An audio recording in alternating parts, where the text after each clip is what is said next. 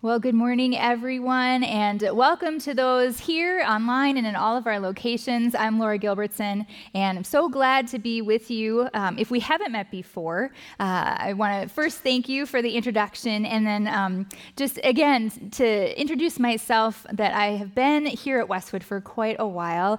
Joined the teaching team about 9 years ago when I was serving as pastor of Care Ministries, but my full-time ministry now is as a college professor. But I'm really grateful for the opportunities to be welcomed back as an occasional part of the teaching rotation here, especially when Pastor Joel invites me to share a message on significant subjects like today's topic, which is examining the questions of Job. For the last several weeks, we've been studying the Old Testament wisdom book of Job, which reflects on the universal human experience of pain and suffering. And the book wrestles with questions about God's goodness and how we can trust God in the midst of suffering. And last week, Pastor Joel briefly mentioned, he acknowledged that having faith does not prevent deep questions from rising up. But that is such a big topic. We didn't want to rush too quickly past that reality of doubt and difficult questions without taking time to pause and think more carefully about what that actually looks like and how to consider how we can face those challenges in healthy and constructive ways. And so today, we're going to get really honest about doubts and questions in our Christian life.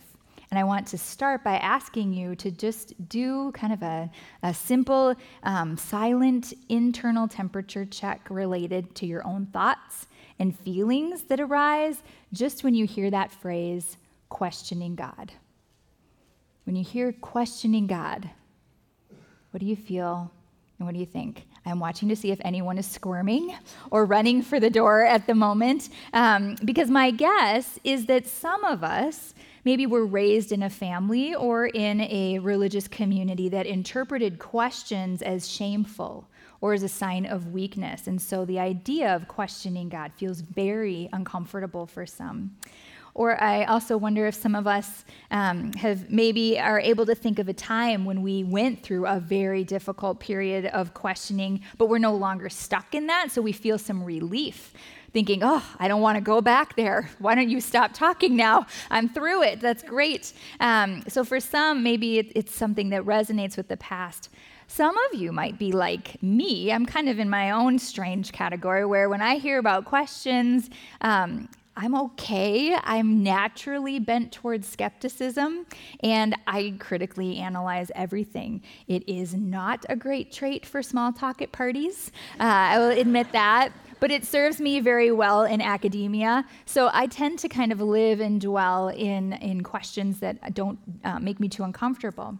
But at the same time, I think some this morning might be in the thick of a very difficult place of loss, and you're just worn down.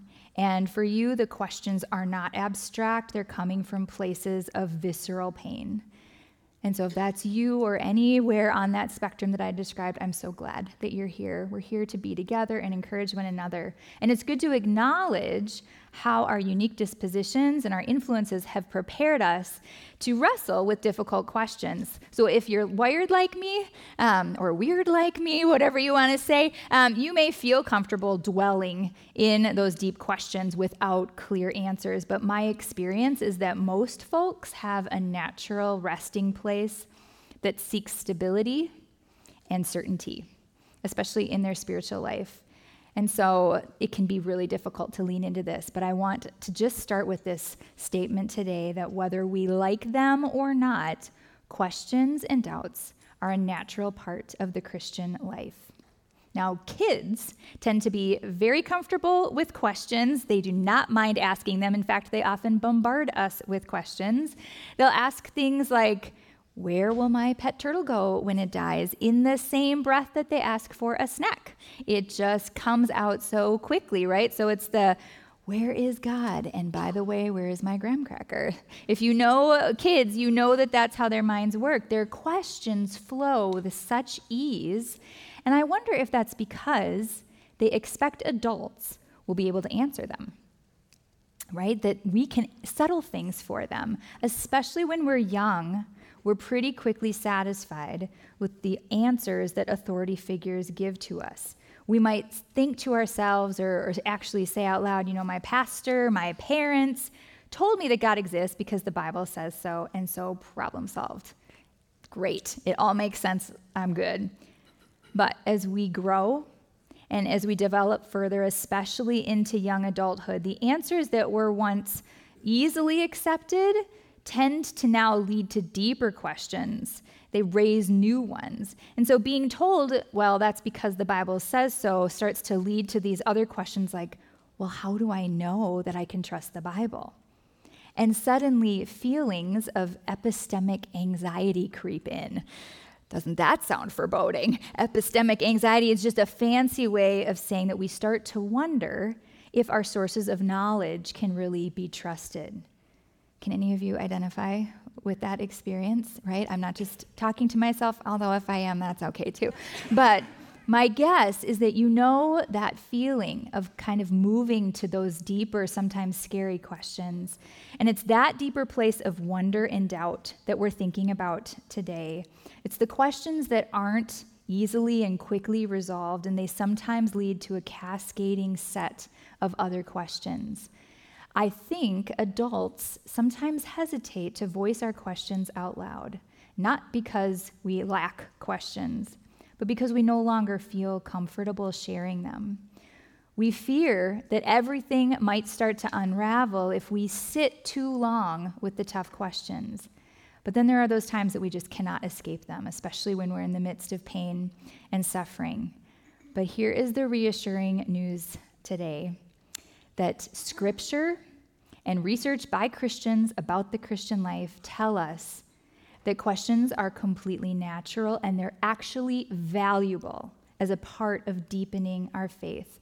Scripture, in fact, is full of examples and situations where people who we revere for their faith, we look to as these sort of heroes of the faith, they struggle to reconcile evil and suffering with their belief that God is good.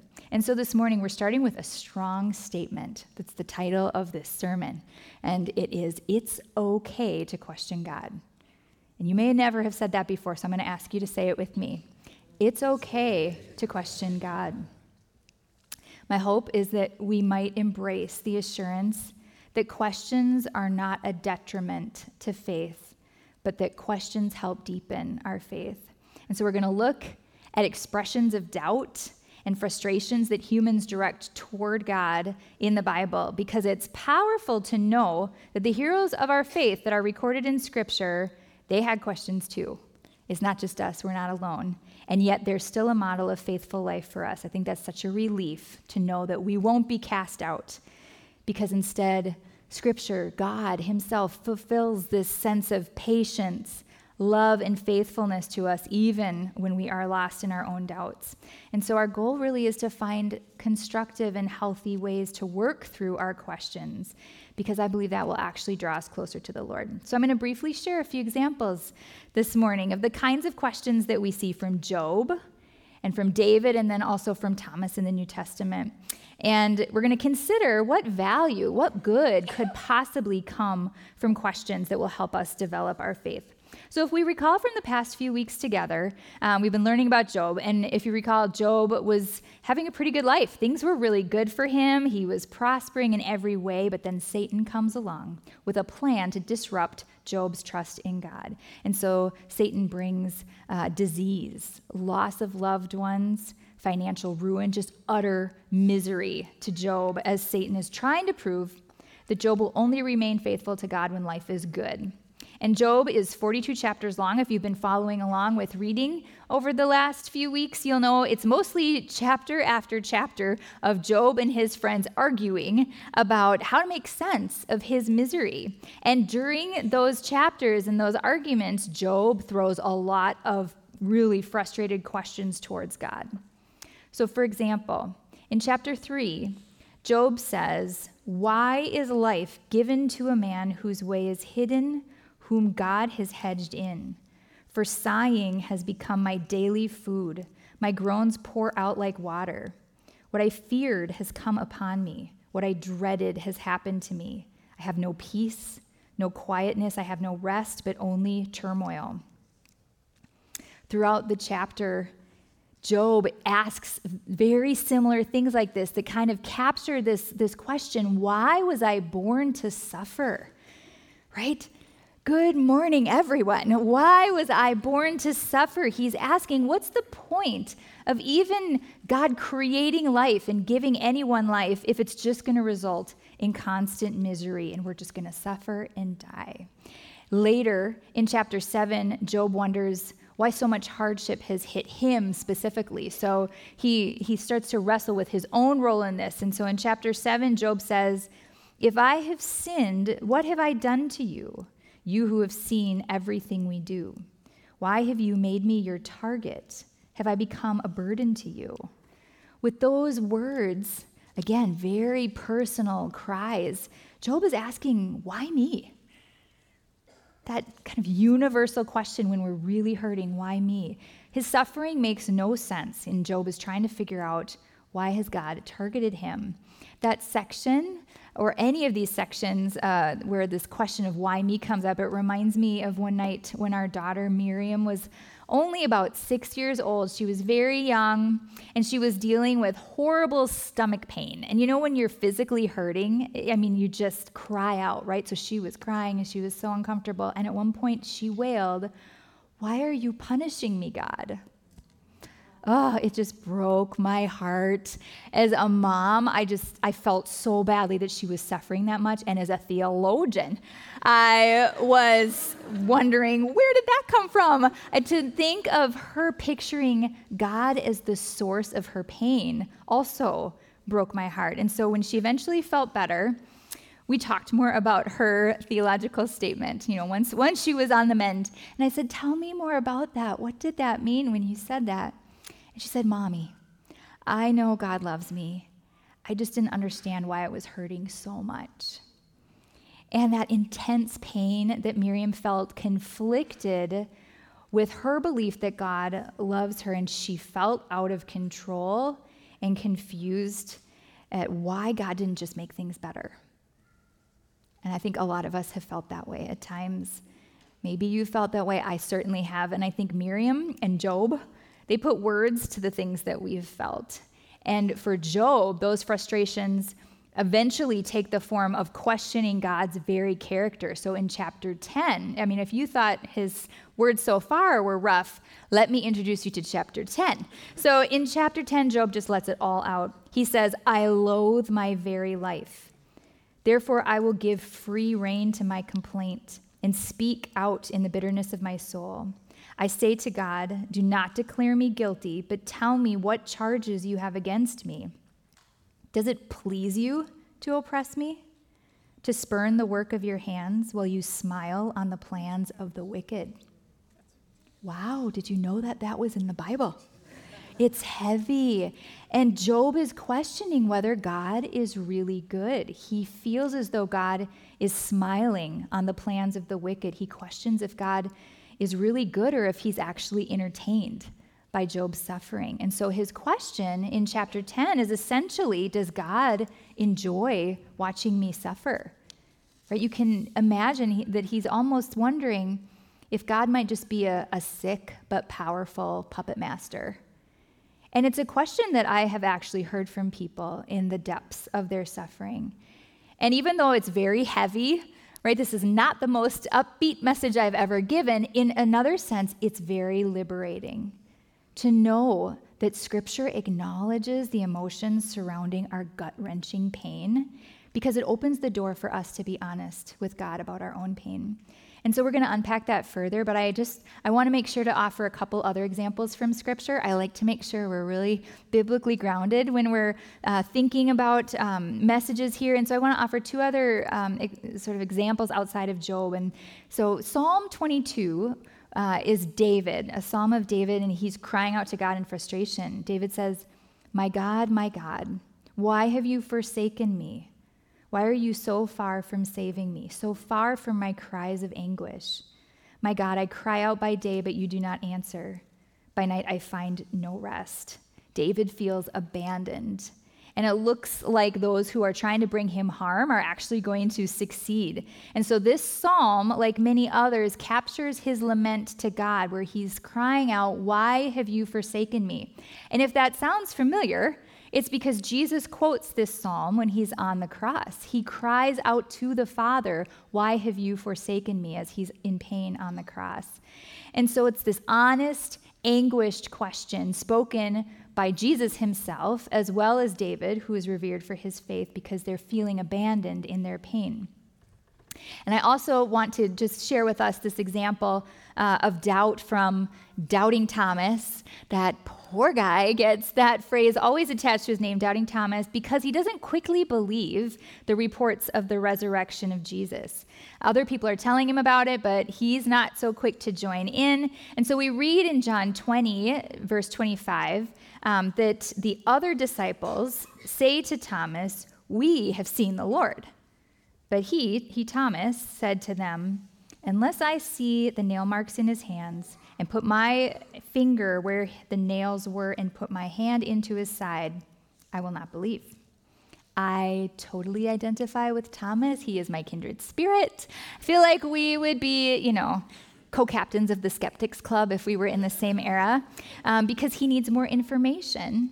He needs to know and understand if he's going to believe such a shocking claim that a dead man has been raised to life. He isn't just going to rush into this. And so for Thomas, his questions and his doubts caused him to struggle to believe without proof. He's struggling in that lack of information. But rather than being cast out as a person without faith, instead, he's not just sort of thrown to the wayside. "Well, I guess you're not part of the disciple club anymore." Instead, Jesus lovingly came to Thomas, and Jesus said this. He says to Thomas, "Put your finger here, see my hands. Reach out your hand and put it into my side. Stop doubting and believe." And Thomas said to Jesus, "My Lord and my God." Then Jesus told him, "Because you have seen me, you have believed. Blessed are those who have not seen me and yet have believed." So you see, Jesus graciously and patiently revealed himself to Thomas despite his doubts. And next week, we'll see how God revealed himself to Job in the midst of his questions. And all of these examples that I have shared, they point to the reality that questions and doubts are a natural part of our faith. Scripture affirms this, and we see that God responds with patience and loving care. I think questions and doubts are not a sign of weakness in Scripture, but rather they're a common experience among those who are so committed to God that they aren't going to just give up when things get hard. Right? To be in genuine relationship with God means we're going to have to wrestle with him at times. So I'm going to say that again. To be in genuine relationship with God means we are going to have to wrestle with him at times. Yet Scripture affirms that God will stay faithful to us even when we feel lost. So in the time that we have left, I want us to consider what value there might be, what good is there in asking these questions and leaning into these difficult places that will inevitably mark our journey of faith. So although there are likely a number of things, I have 3 that have been really meaningful in my own journey that I want to share with you. So first, I think questions are valuable because they allow us to be honest. Hiding emotions and ignoring hurt fosters resentment. Just think about that for a moment in your own relationships with the people that you care about. That when we hide our emotions, when we ignore the feelings that we're really having, resentment starts to build. Our love cannot flourish unless we're vulnerable and honest. Strong bonds can't be formed if we withhold parts of ourselves. And the same is true in our relationship with God. Hiding our emotions actually does spiritual damage, even though often when we are hiding them, we actually think we're trying to be strong. It's the irony of it, right? Years ago, when I was serving as a hospital chaplain in training, I've tried lots of things in my life. Perhaps you're picking that up. I was serving as a hospital chaplain in training, and I encountered an extreme case of spiritual hiding. The charge nurse on the floor that I was working on at that time, she asked me to go and visit a young adult patient who had just endured several traumatic medical issues, and the patient was refusing food, and she would not speak to anyone.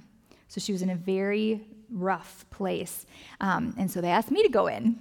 I was very young, and it was kind of an overwhelming idea to think, how can I help this woman?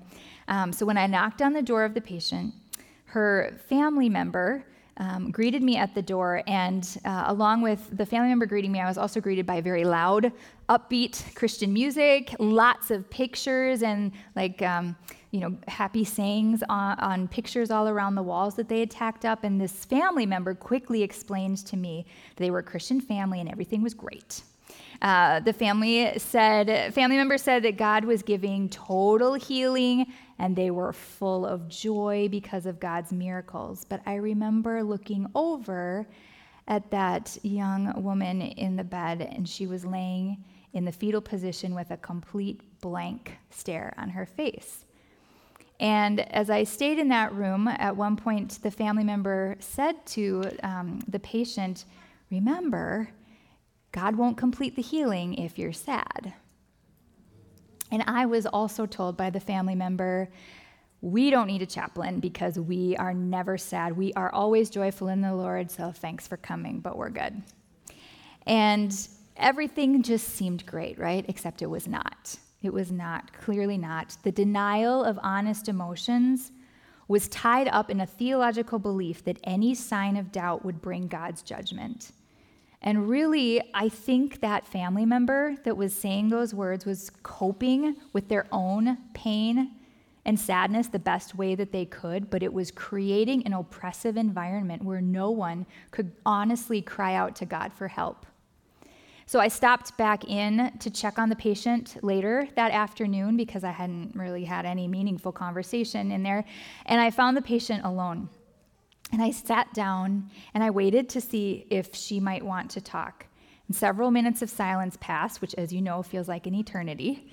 And I just simply said, after a few minutes of silence, "This must be really hard for you." And tears started streaming down her face, and then I started crying.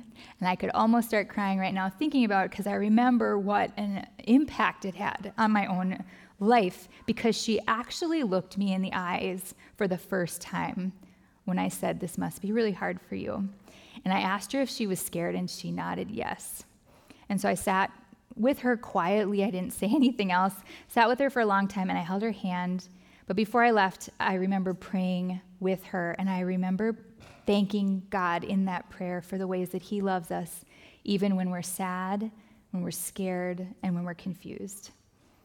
Suffering, I think, becomes compounded if we believe we must perform happiness in order to win approval from God. Now, if you're a joyful person, that's great. Keep it up. But what I'm talking about is when we're really not feeling okay and we feel like we have to perform happiness or confidence in order to prove that we're a faithful Christian.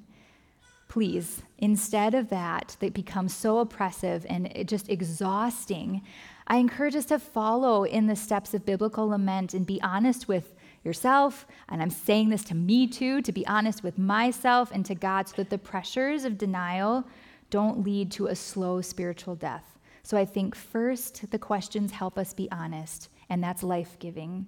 And then second, I think there's value found in the fact that questions reflect our desire to seek truth. If God is the source of all truth, then we don't need to fear the questions because truth will lead us to God. The desire to understand God and to make sense of difficult things, even when we're angry or confused, it's an expression of being committed to truth. And I believe that not only honors God, but it will ultimately lead us to know Him more deeply.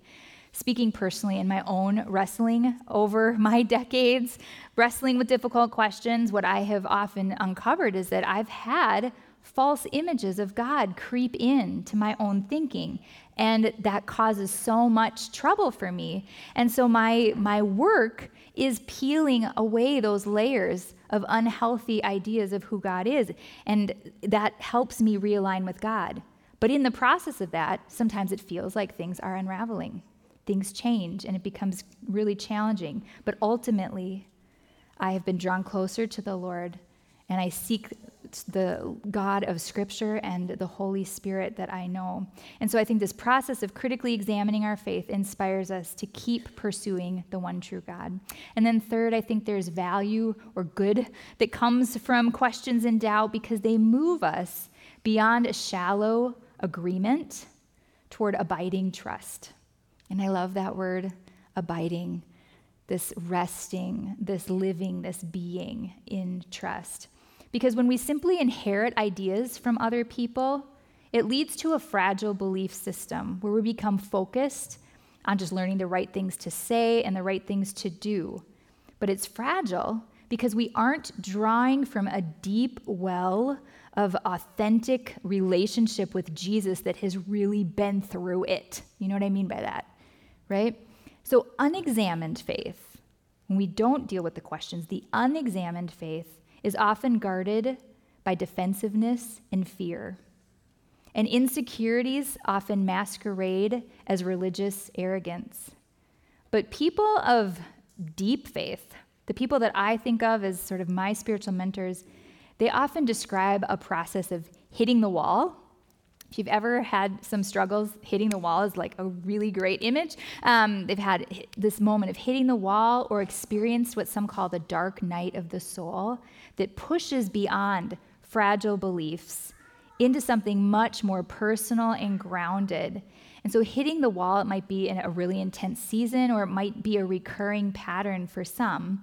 And developmental psychologists and theologians like James Fowler, they've written extensively about how doing this difficult emotional and spiritual work of pushing through the wall, it leads to a spiritual maturity that learns to trust and rest in God, even though some questions remain unanswered.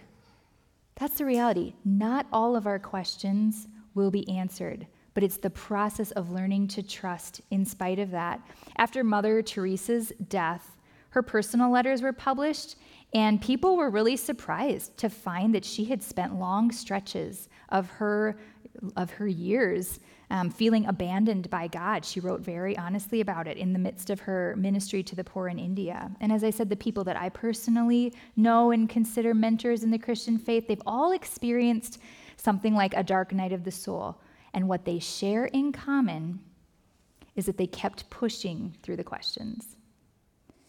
Faith is not about securing all the answers. Faith is about choosing to stay in relationship with God because God has revealed enough of himself, of his love, that we're willing to trust him with the things that don't yet make sense and may never make sense. I like to say it this way. Faith is not the opposite of questioning.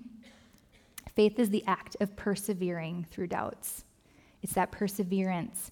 It is not all settled, and yet we stay. And so as we wrap up this morning, I just want to leave you with a couple practical ideas that might help in terms of navigating questions in a healthy way. First, when you feel like your confidence in Christianity is faltering, try to identify the real source of your frustration. Are we actually mad at God in the moment? Maybe it is God, and we're crying out to God. But it might also be hurt that we're experiencing from people, and we direct it onto God. If we've had painful experiences with people who claim to be Christians who have hurt us, particularly family members or trusted communities that do violate that trust, then the ability to trust God is often also wounded. I have a number of students, adult students at Bethel, who are coming back to school after challenges in their lives. It may be addiction, or they dealt with pregnancy at a young age, and they were hurt by Christian communities. They felt rejected, and in the process, they come into my class saying, I'm atheist, good luck, right? I'm here, but I'm not really here. And I love those students so much because what I find is that as we study theology and as they have a safe space to think about it, most of them end up saying, you know what, I really do believe in God, but I was just hurt and I had to reject it because of my pain. But having that opportunity to identify, you know what, it wasn't God, it was these other hurtful comments or relationships, allows them to honestly open up and realize God is there with them and are going to help them with the forgiveness process. A second way I think that's helpful to answer questions or to deal with the questions is to become a non-reactive friend. Someone who doesn't freak out when we hear the questions, and to find somebody who can do that for us. It's a very vulnerable thing to share our hearts and to share our questions, and so finding someone who will listen, who will not react backwards to us, but rather sit with us, help us process it, that's a gift. And be that person for others, right? If someone shares their questions or their doubts with you, realize that is a sacred moment. Thank God for the opportunity and just reflect God's faithfulness and love to them. And then finally, I encourage us in the midst of questions to practice the biblical practice of lament to guide us when we hit the wall. And remember that lament is a cry to God. Lament is not just venting. It's not gossiping. It's not just sort of going down that ugly cycle of just our own dwelling. But it's really directed towards God with the expectation that God will bring hope and that we might hear wisdom. So it's raw, it's honest, but it's expectant and it's staying in relationship with God. And so if you've started to withdraw and you feel like you're just going through the motions of Christianity, I just want to encourage you this morning, go to God with whatever is really buried in your heart, because he will not reject you. And know that your questions are welcomed here at Westwood. And so as we end, I just want to share a paraphrase from John Calvin. So it's not a quote, but it's a paraphrase that I think is going to capture what we've been trying to understand this morning.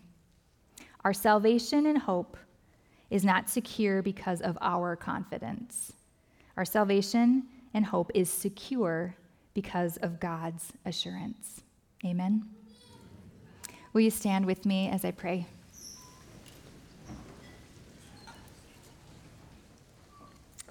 Lord, we thank you that our hope is not dependent on our own confident self, but our hope is grounded in your assurance and your faithful love. Even when we're floundering around in our own confusion, you hold on. Lord, you're there when we're hurting and angry, and you're waiting to comfort us. And so I pray this morning that you would strengthen those who feel weak and bring hope to those who feel lost. May we develop a deep faith that perseveres in spite of the questions that we have. Thank you for your faithful love. In Jesus' name, amen.